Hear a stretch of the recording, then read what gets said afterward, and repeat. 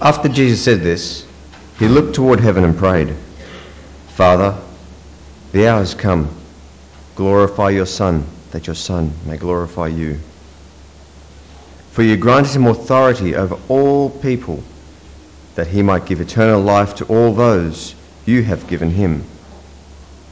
Now this is eternal life, that they know you, the only true God, and Jesus Christ, whom you have sent. I have brought you glory on earth by finishing the work you gave me to do. And now, Father, glorify me in your presence with the glory I had with you before the world began. I have revealed you to those whom you gave me out of the world. They were yours. You gave them to me, and they obeyed your word. Now they know that everything you have given me comes from you.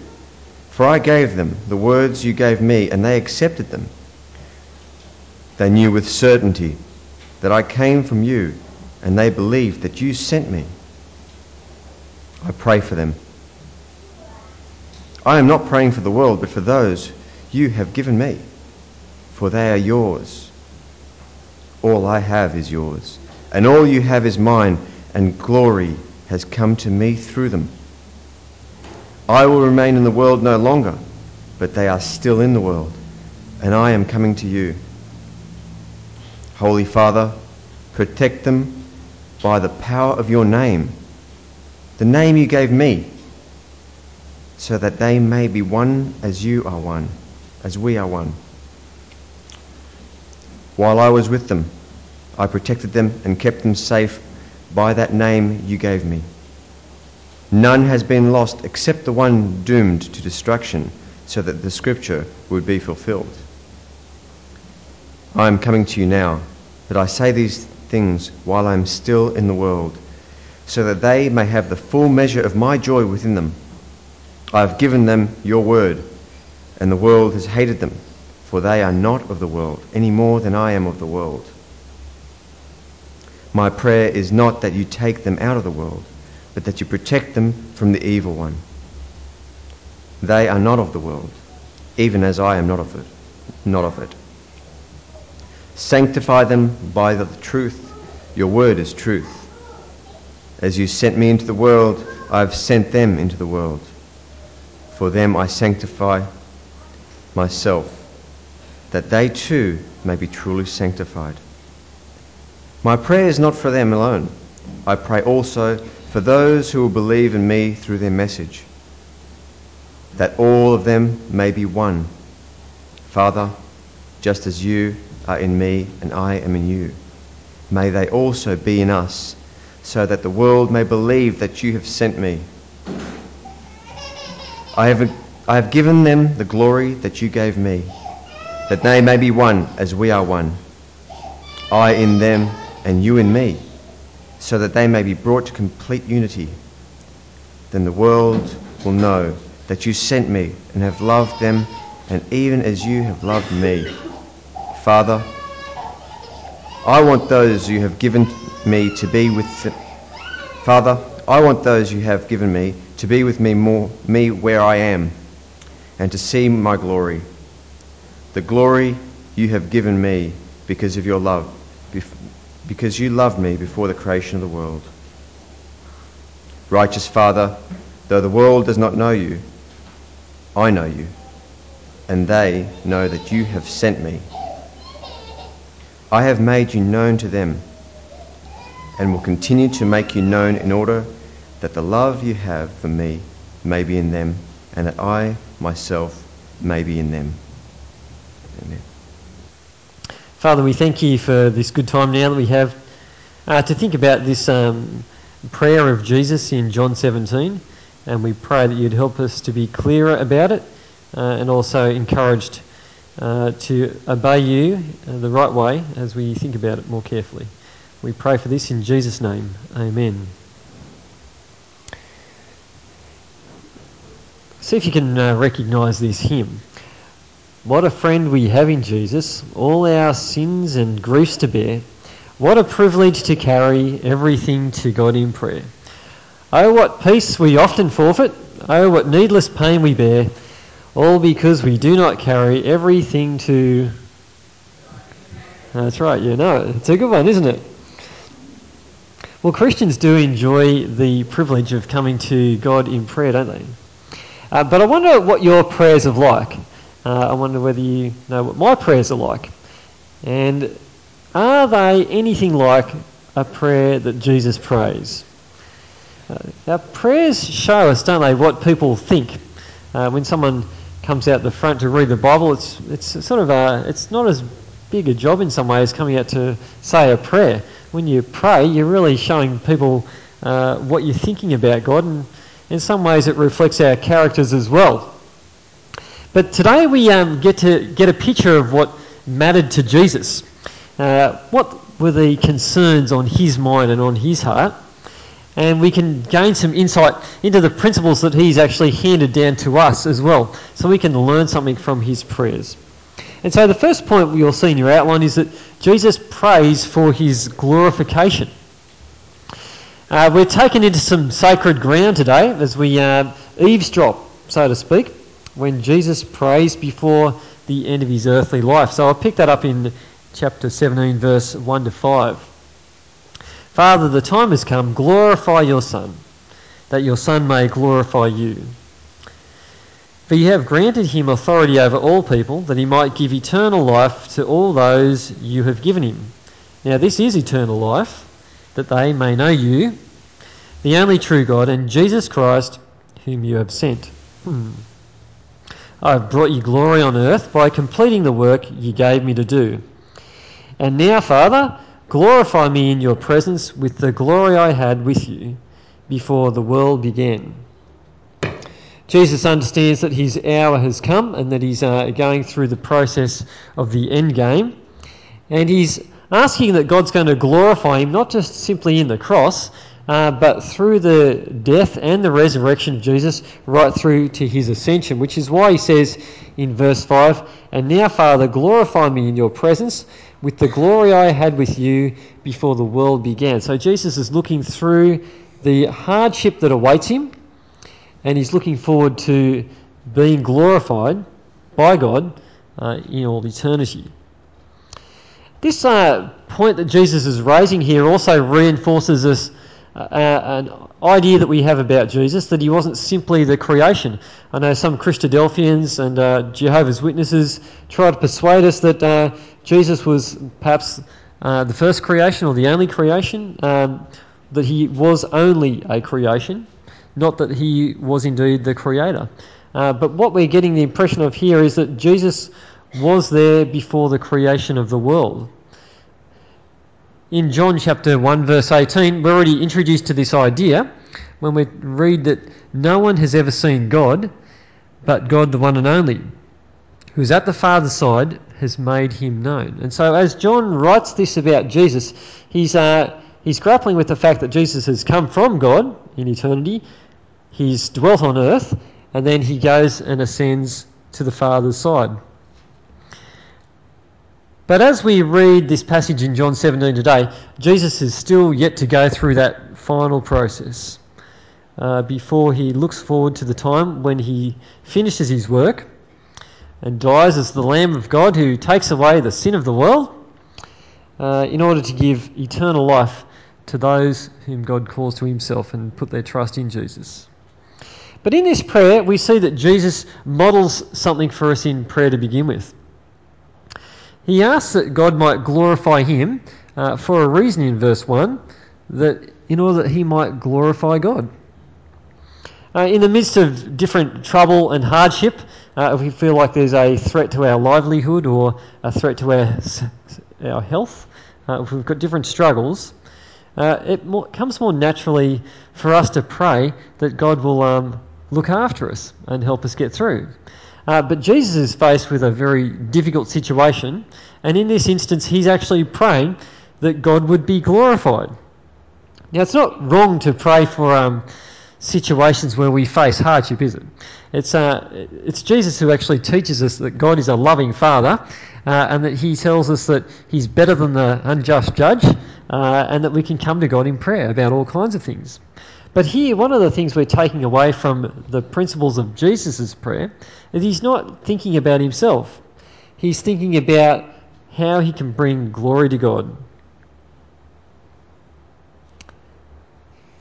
Now, the work that God calls us to do is not going to be the same that he's called Jesus to do. He's already came and lived and died on the cross for our behalf. But there are things that God does call us to do. We're told in Ephesians that he's prepared good works for us to do. There are deeds that God calls us to do within our families, within our workplaces, or our communities that we belong to, where we can actually bring glory to God in the way that we live.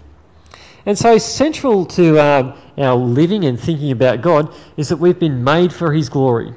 This is reflected in our Presbyterian heritage in the first catechism question, which says, what is the chief end of man? Or another way to put it is, what is man's primary purpose? And the answer is, man's chief end is to glorify God and to enjoy him forever. And so central in our whole thinking about life should be God's at the centre of the universe. We've been created for his glory, and that should flow down into our prayers in the same way that it flowed down to Jesus. That when he prayed, he was concerned to glorify God. Well, the next thing we notice from Jesus' prayers is that he prays for his disciples. He understands that he has disciples following him, and he thinks about the reasons for that and reflects on it in verse 6 to 11a. He says, I have revealed you to those whom you gave me out of the world. They were yours, and you gave them to me, and they have obeyed your word. Now they know everything you have given me comes from you.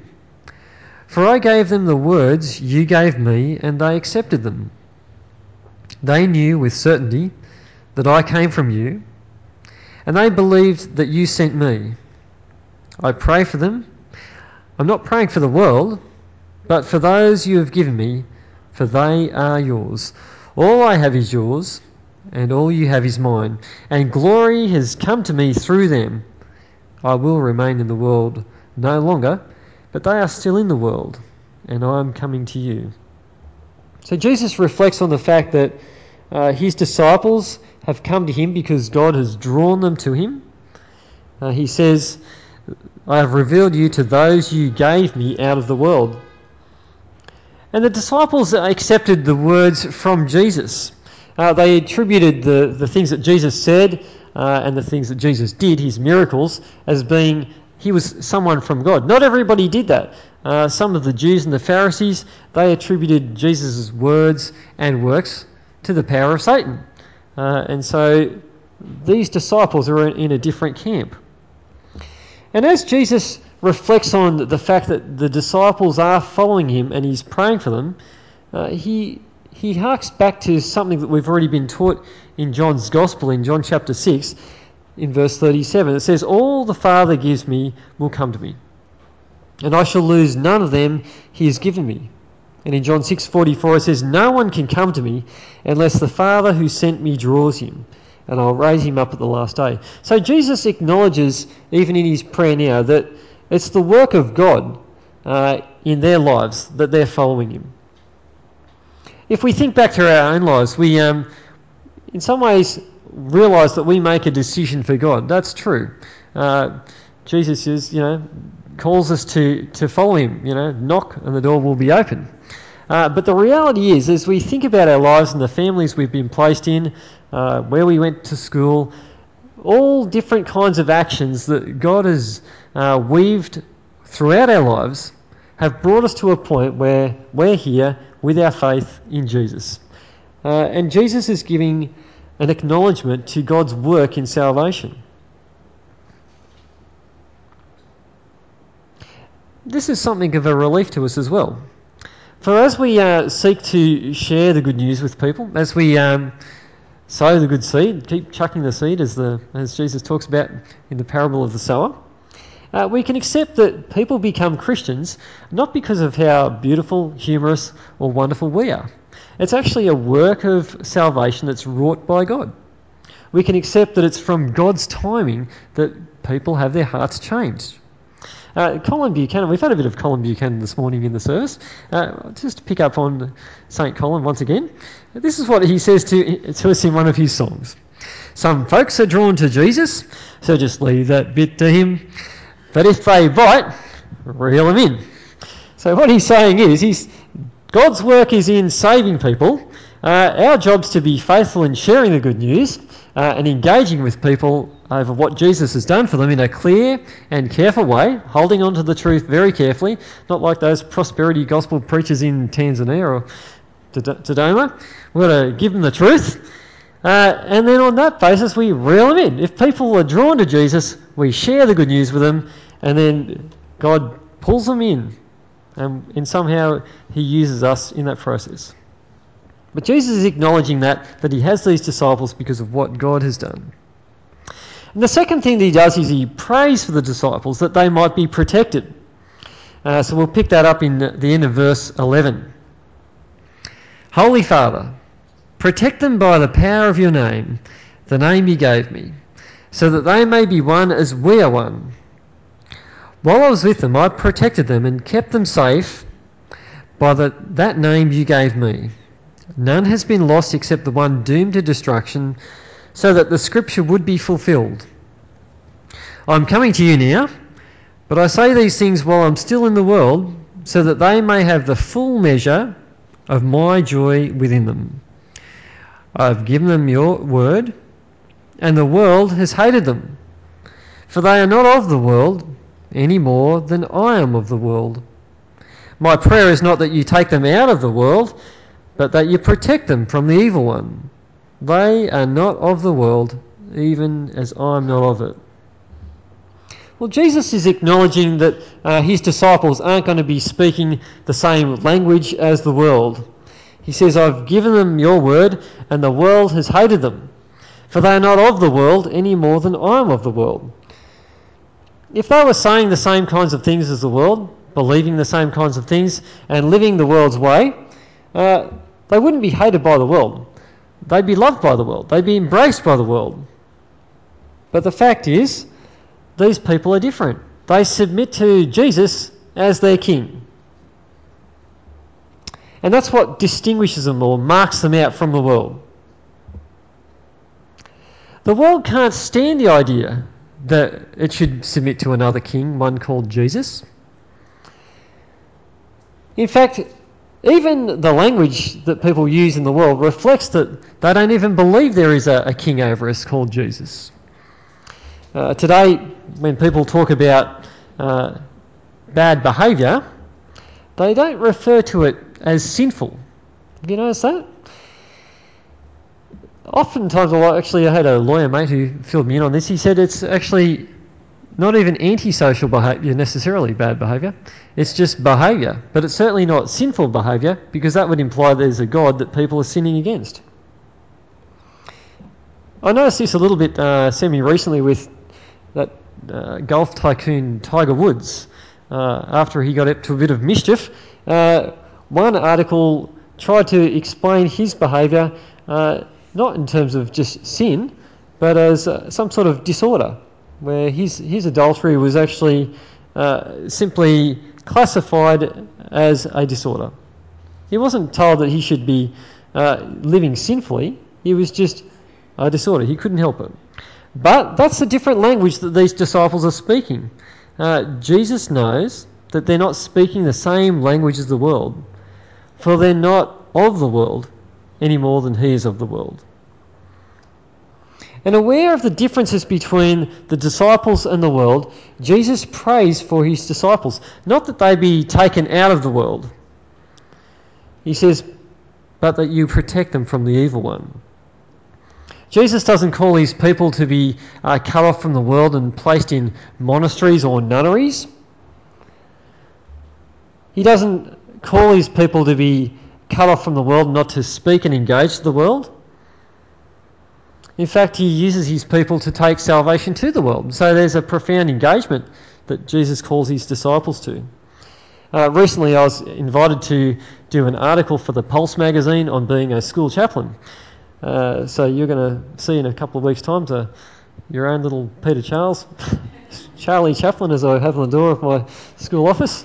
And one of the questions in the Chaplin, that's right, Charlie, a few people got that one. There's a picture of him there next to my name, Charlie Chaplin.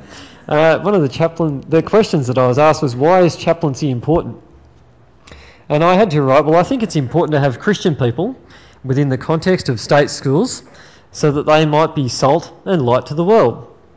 And then I quoted John chapter 17, verse 15, where Jesus says, I do not ask that you take them out of the world, but that you keep them from the evil one. And I think that the chaplain role represents a good way for Christians to be connected to the world.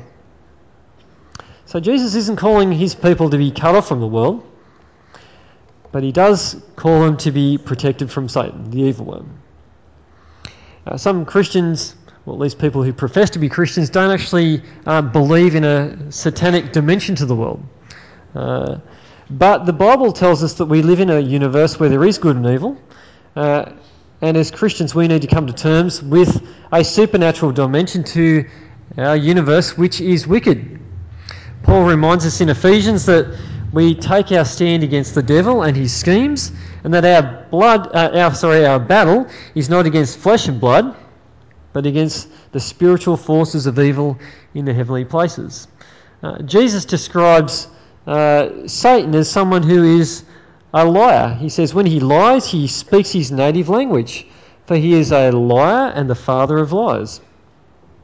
But how does Satan lie to us? Well, in the first place, Satan lied to Eve when he said, you'll not surely die if you take the tree of the knowledge of good and evil. Well, maybe that's not a temptation that we have an opportunity to act on. But how does Satan lie to us? Well, perhaps he tempts us to dump living for God and to live for ourselves instead. Perhaps we're tempted to think that now that we are Christians, it doesn't matter how we live. Maybe that's something that Satan's tempting us to do as well. Either way, we need to take into account that there is a spiritual dimension of evil, and Jesus prays for his protection of his disciples, and that should affect our prayers as well. We should pray as the Lord prayed, lead us not into temptation. That's no good for us. Keep us from evil. In the next part, Jesus prays that his disciples might be sanctified. We'll read out verse 17 to 19. He says, sanctify them by the truth. Your word is truth. As you sent me into the world, I have sent them into the world. For them I sanctify myself, that they too may be truly sanctified.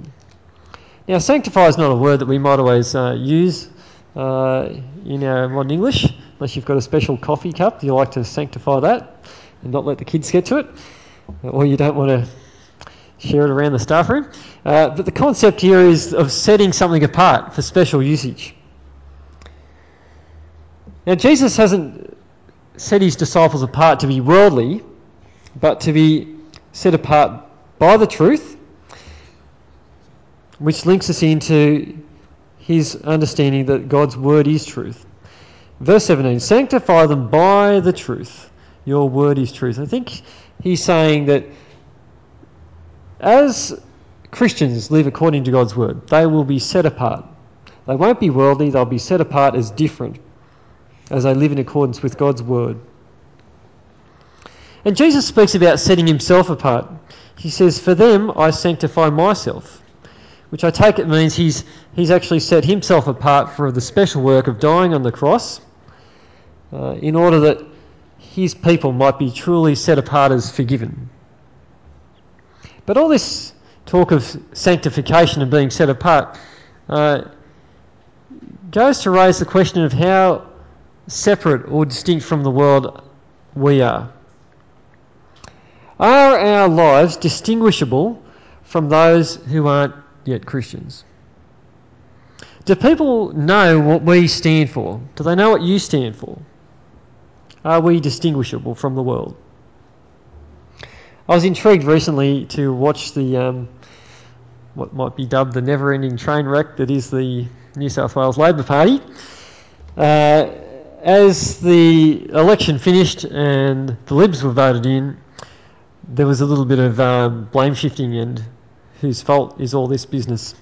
At one point I read a Sydney Morning Herald article by, I think, a former politician now, Frank Sartor, making his comments about Eddie Obeid. And Frank is frank in the way that he wrote. Listen to what he said. He writes this letter to Eddie Obeid in the Sydney Morning Herald. So I'm not telling tales here. This is not my gossip. This is just in the newspapers. He says, "Dear Eddie, you should go now and without further delay." Oh, that's a frank way to start. "In fact, you should have left the Parliamentary Party a decade ago. You epitomise the malaise within the Labor Party. What do you stand for, Eddie? In my 8 years in the Parliamentary Labor Party, I never learnt exactly what you stood for, other than the exercise of influence." Now, politics aside, that's a pretty good question to ask. What does somebody stand for? If we're supposed to be sanctified and set apart as Jesus' followers, do people know what we stand for? Are we set apart because we stick to God's truth? Are we set apart from the world because people know that we live differently? And so that's a good challenge for us, to think that when people know us from the world, do they know that we're different, that we actually stand for something and that we are set apart? Well, when I was getting ready to invite one of my mates who I know from school to the golf day, as I thought about our church and whether people would be thinking that, you know, the Christians here are set apart from the world, I reflected on the kind of guys that I was inviting my friend to play golf with. And I've got to say, I was really glad as I thought about the guys who I was going to introduce this new bloke to.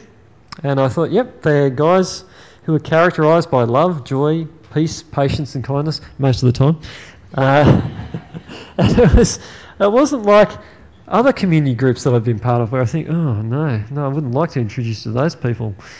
Yeah, I'm thinking about, there's other gangs, bikie gangs and skateboarding groups, and even sometimes people at touch footy club or the soccer are a bit tough, but this crew of Christians, I was glad to invite this guy to the golf that day. But it still remains a challenge for us to think about what it means for us to be set apart by believing in the Lord Jesus and living out God's truth within our lives. It's a good challenge. Well, Jesus continues to pray for those who will believe, not just the disciples at that time, and for the church in the future. In John chapter 17, verse 20, he says, "My prayer is not for them alone. I pray also for those who will believe in me through their message, that all of them may be one, Father, just as you are in me and I am in you. May they also be in us, so that the world may believe that you've sent me. I've given them the glory that you gave me, that they may be one as we are one. I in them and you in me. May they be brought to complete unity, to let the world know that you sent me and have loved them even as you have loved me." Well, Jesus prays for the future believers of the church, and he has in mind a group that's united with a kind of unity that he shares with the Godhead, God the Father. Although God the Spirit's not mentioned in this passage in particular here, it seems that God the Spirit comes up when he talks about dwelling within them. But either way, the concept's the same. He's praying that the Christians will be united, just as God, the Godhead, is united. Which is quite a challenge, a tall order, since we still have sin in our lives and we have many differences with each other. But there is a unity that we are called to. And it's not to be a simple, trivial unity. We're not to be united in Scottish heritage with surnames that begin with Nook. Our unity isn't to be in the joys of eating haggis or in Presbyterian blue, like you'll see on the lectern over there. Our unity is not to be in the fact that we like to meet on a prime site of real estate in this place of Port Macquarie, here in the heart of town. Although some people might find some unity with those things, our supreme unity ought to be in the fact that we're holding on to the testimony that the apostles passed down. They've held on to the message of Jesus. They've understood the logic that God sent Jesus into the world to be a saviour for the world, that the world needed saving, and that Jesus has come to bring salvation to people. We ought to be unified in the fact that we come to Jesus, not through any other means. There's no other foundation that we get right with God other than the foundation that the apostles have laid, which is Jesus Christ as Lord. And so we come to Jesus as Saviour by a simple trust in what he's done for us. It's not through a pathway of Mary. It's not through a pathway of sacraments. It's through a simple trust that salvation is found by those who call on the name of the Lord. The promise of the Word of God is that you will be saved. That's what our unity is in. It's in the gospel. And Jesus teaches us that unity has an impact on our evangelism. In verse 23, he says, "May they be brought to complete unity to let the world know that you sent me and have loved them even as you have loved me." And so it's a mark of our Christian maturity to recognise that how we live as God's people, how we're unified in the gospel, has an impact on our evangelism.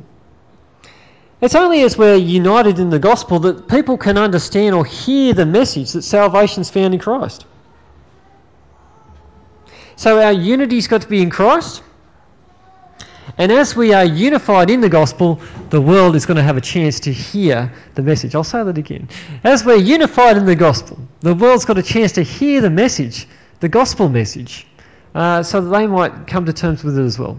As I invited my friend to the golf day and he caught up with people at church in the barbecue afterwards, he was able to hear a bunch of people who were united in the gospel and to start to come to terms with that message once again. That's what Jesus is pointing out here, that our unity has an impact on our witness. In the third point, Jesus prays that all believers may be perfected so as to see his glory. I'll pick that up in verse 24 to 26. "Father, I want those you have given me to be with me where I am, and to see my glory, the glory you've given me because you loved me before the creation of the world. Righteous Father, though the world does not know you, I know you, and they know that you've sent me. I've made you known to them and will continue to make you known in order that the love you have for me may be in them and that I myself may be in them." And so in this final paragraph, as Jesus prays for his people, his concern is that they might see him in glory as well. In verse 24 he says, "I want those you have given me to be with me where I am." The point here is he's saying he's going to be clothed in splendour. They've seen him when he made himself nothing and took the form of a servant, but then he's praying that they'll persevere as his people and see him in glory as well.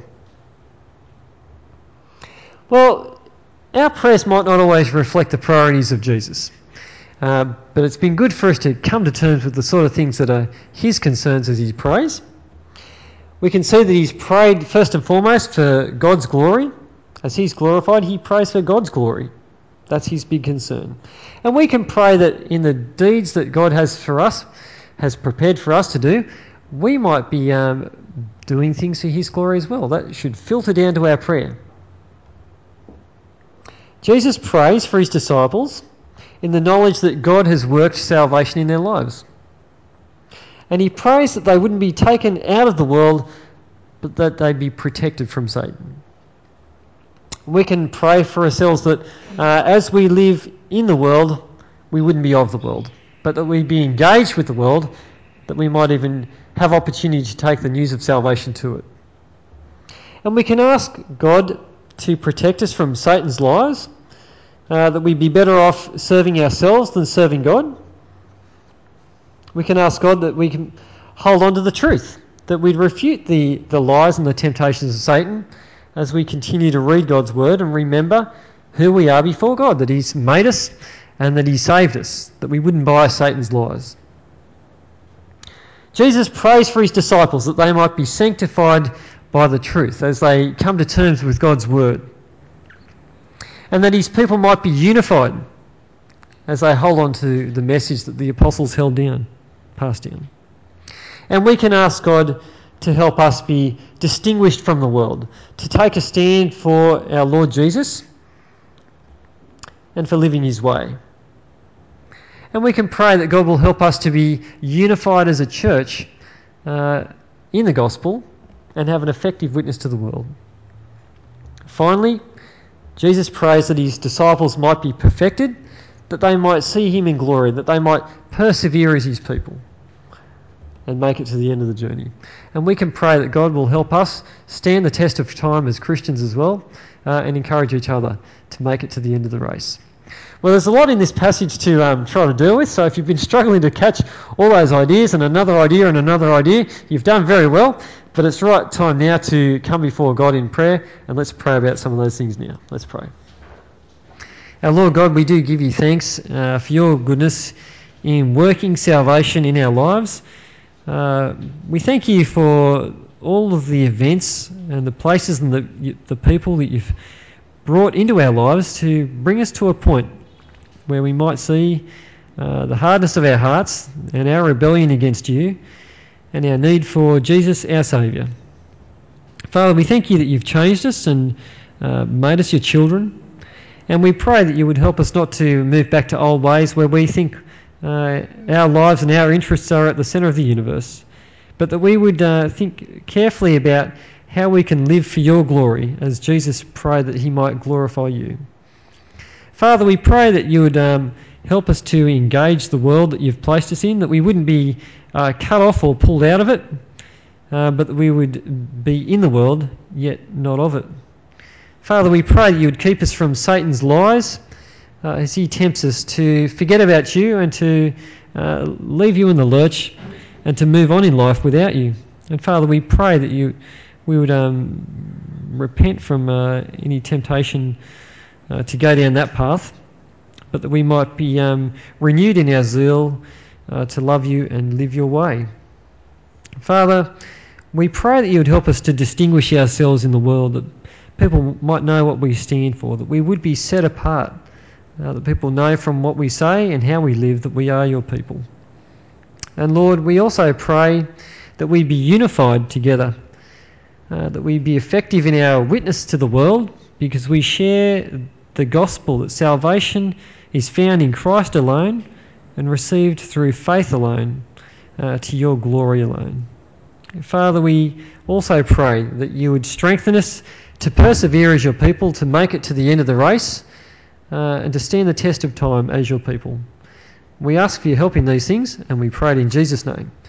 Amen.